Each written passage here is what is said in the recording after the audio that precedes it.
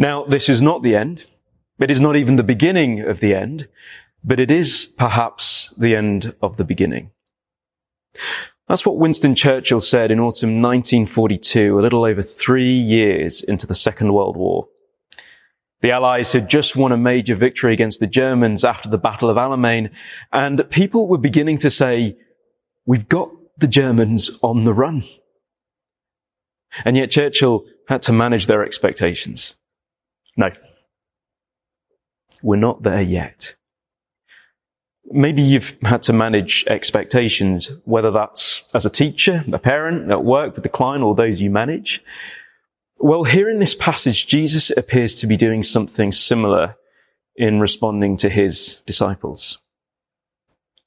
You see, previously in this narrative before chapter 24 of Matthew, Jesus has just had a bit of a showdown with the religious leaders of his day within the nation's chief place of worship, the temple.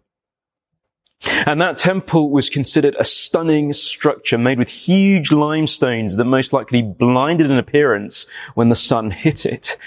A building beautiful, impressive, and awe-inspiring.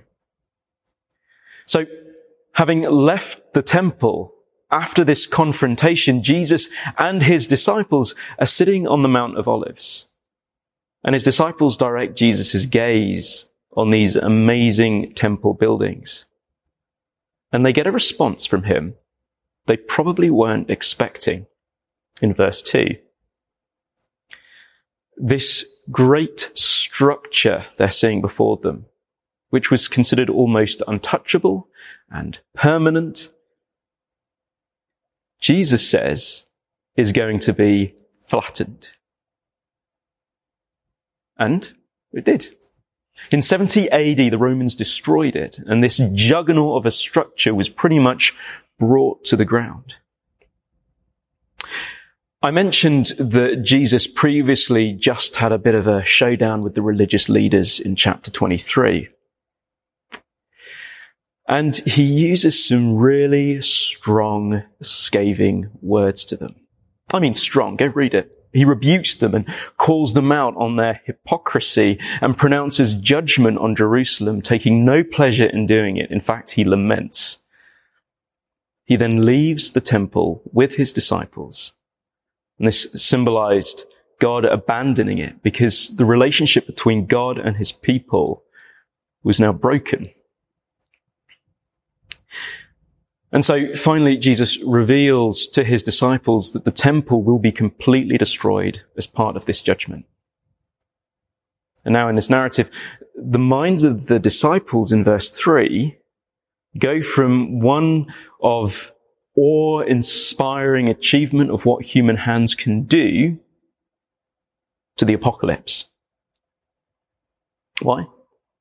Because for the Jews, the temple represented permanency. It was almost considered indestructible, unshakable. And if it did go, it would be considered the end. That if God's house was going to be removed, then it must mean to the disciples that God, through his Messiah Jesus, was going to usher in the new kingdom, and the world as they know it would end. An obvious theme in this chapter is the whole idea of the apocalypse, the end of the world. And if you read on in the text to the end of the chapter, it becomes more and more of a focus. A helpful way of looking at the descriptions of the end of the world in the Bible is to think of them a little like movie trailers. You get enough of a gist of what the movie is about from the trailer. Certain things are being shown to you, but it's not necessarily chronological. Scenes are shown, but it's not clear how they fit into the big picture. And maybe you see a follow-up release trailer where it's longer or certain scenes are given more attention. Well, in the Bible, we see in both the Old and New Testament visions of what will happen. Some verses spend more time showing a certain picture than others.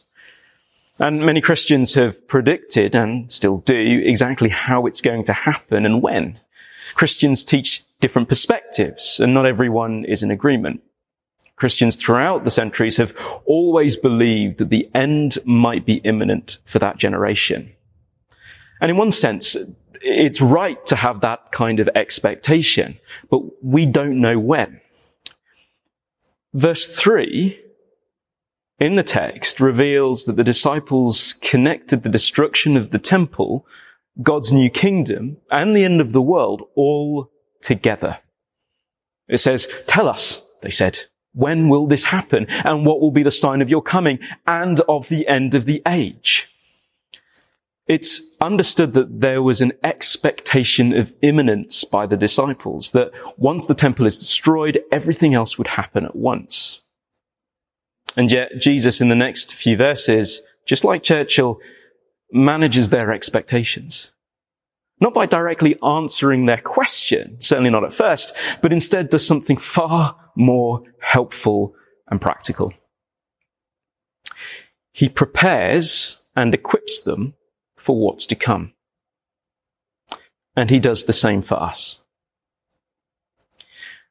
Jesus responds to their question with a warning. And in the next 9 verses, like a movie trailer, we see a glimpse of both the future for the disciples and for ourselves.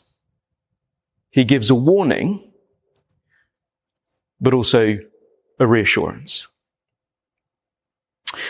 Just like you get road signs forewarning you of what's ahead, Jesus also forewarns of a period of global trouble, of persecution, and of great deception.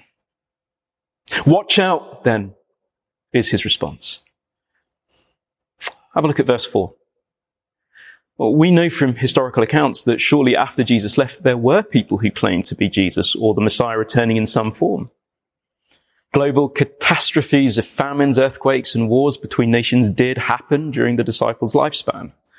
The church was persecuted, and the gospel was preached to the known world. In one sense, you can see why this was a type of end, an end to what the Jews knew of God's plan. The destruction of the temple will mean salvation is no longer confined to the old way of doing things, but that salvation will now burst out from Israel to the rest of the known world. But just like Churchill, Jesus says, this is not yet the end. He refers to this period of the world as going through birth pains. And we're still in the period of the birth pains.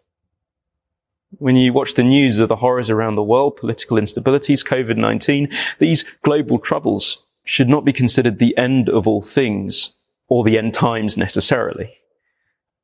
But they are signs that point to an end that is coming. Now, I personally can't relate to birth pains, but commentator Michael J. Wilkins puts it like this. The onset of childbirth is not steady, but is a repeated phenomenon, coming in waves over and over again. We do not know if the baby will come on the 5th, the 15th, the 50th, or the 500th. Throughout the labor, we must remain on guard, but we should not read the false labor as the real thing. Jesus is forearming us by forewarning us when he says, don't be alarmed. Now, there are many troubles to focus on here in the text, but I just want to zoom in on one thing.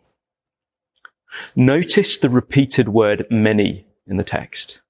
Many will come in my name. Many will turn away. Many false prophets deceive many people. A clear, chilling picture that I referred to earlier that's being presented to us here is one of great deception and falling away, especially within the church. Yes, this happened historically for the disciples, but we're not off the hook today. This is just as a relevant warning for us here in All Souls Langham Place as well, or wherever you are. There's a huge temptation to believe that if you do the right stuff, regularly go to church, prayer gathering, go to a small group Bible study, that things will just work out for you. Now, please don't get me wrong.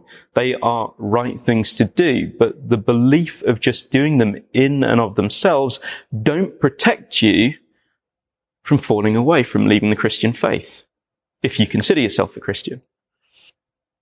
It's not helpful to think that because someone can remember the moment they became a Christian, or the friend you knew who became a Christian when they were 7 years old, or the conference they went to 20 years ago where they gave their life to the Lord, that is all the certainty you need, regardless of how you're living.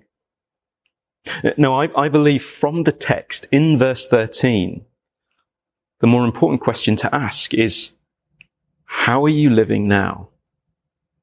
Are you faithful and standing firm within the current circumstances that the Lord has you in today?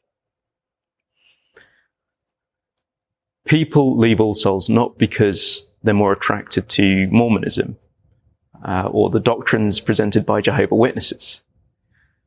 They leave the church because living for Jesus might mean being alone. It might mean not living the lifestyle that they want. It might mean not having the relationship that they want, resulting in them finding the many false teachers that will tell them what they want to hear. So I need to ask myself the question, am I tempted by another gospel? What actually is my doctrine, and do I believe it? There is a warning against false teaching that the text says many will be deceived by, and many will turn away and betray and hate each other. And Jesus is saying, in order to be saved, you will need to endure through all this: global trouble, persecution, and very real deception. But Jesus doesn't leave his disciples or us there. Yes, endure, but he does give reassurance. There is relief. Have a look at verse 14. Jesus indicates that despite all of the difficulties that will happen, there is an end point. Jesus says that his plan will succeed. He reassures his disciples and us that although we must endure, whatever happens, he will bring his ultimate plan to being. It's clear from the text that from the point of Jesus leaving and coming back to earth, the advancement of the gospel is a priority. And it will be advanced.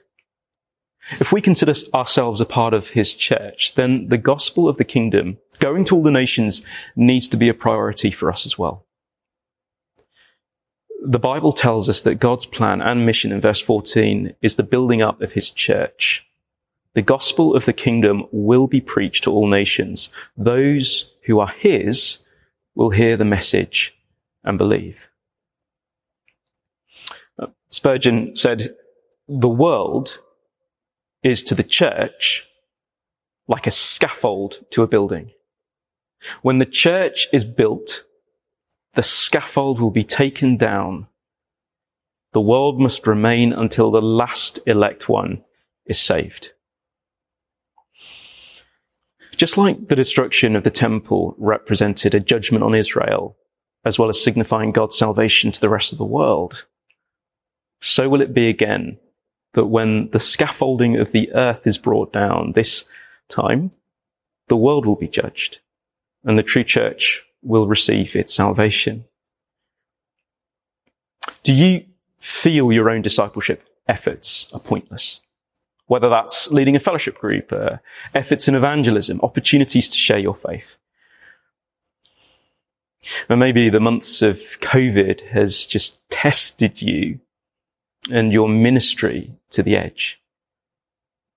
If so, believe it or not, Jesus' kingdom will succeed. But before that, in the meantime, the church will go through a battering. And the message from Jesus here is that we need to endure. If there have been very clear lessons that we've learnt in the last 12 months of COVID lockdown, one of them is that things we know are temporary. London's monuments are temporary. The United Kingdom is temporary. Our way of life is temporary. That glorious temple building that the disciples were admiring was temporary. In the Gospel of John, chapter 2, verses 18 to 22, Jesus refers to himself as a temple that will be destroyed and raised up again in 3 days. What does he mean by that? Well, he's referring to his own death and resurrection. And it's in his death we see God's glory more than any great white stone temple could ever express. On the cross, we see God's glory in its fullest sense being displayed. God is righteous, so evil has to be judged and stopped. But God is also merciful and loving. And so we see simultaneously God's judgment and mercy meet together. When Christ, who was perfect, died on the cross, he took on all our wickedness, and we were given his perfection. 3 days later, he rose from the dead and stands alive now. Jesus is the temple which is permanent. There is a sense that the disciples and those in Israel were looking at the wrong thing for permanence. A great, impressive white stoned structure. And it's easy for us to do the same thing as well. You see, the Jews almost saw the temple as their strength, their confidence, not God. It was idolatry. Do you have your own impressive white stone structure that you gaze at as permanent? How do we truly endure through troubles in the way it matters most? It's only in the strength that God gives us by his Holy Spirit, looking at what is truly permanent. And that's Jesus. His endurance on the cross for us, marveling not at any kind of impressive, great, bright, white stone structure, but marveling at what he's done for us because of his love for us.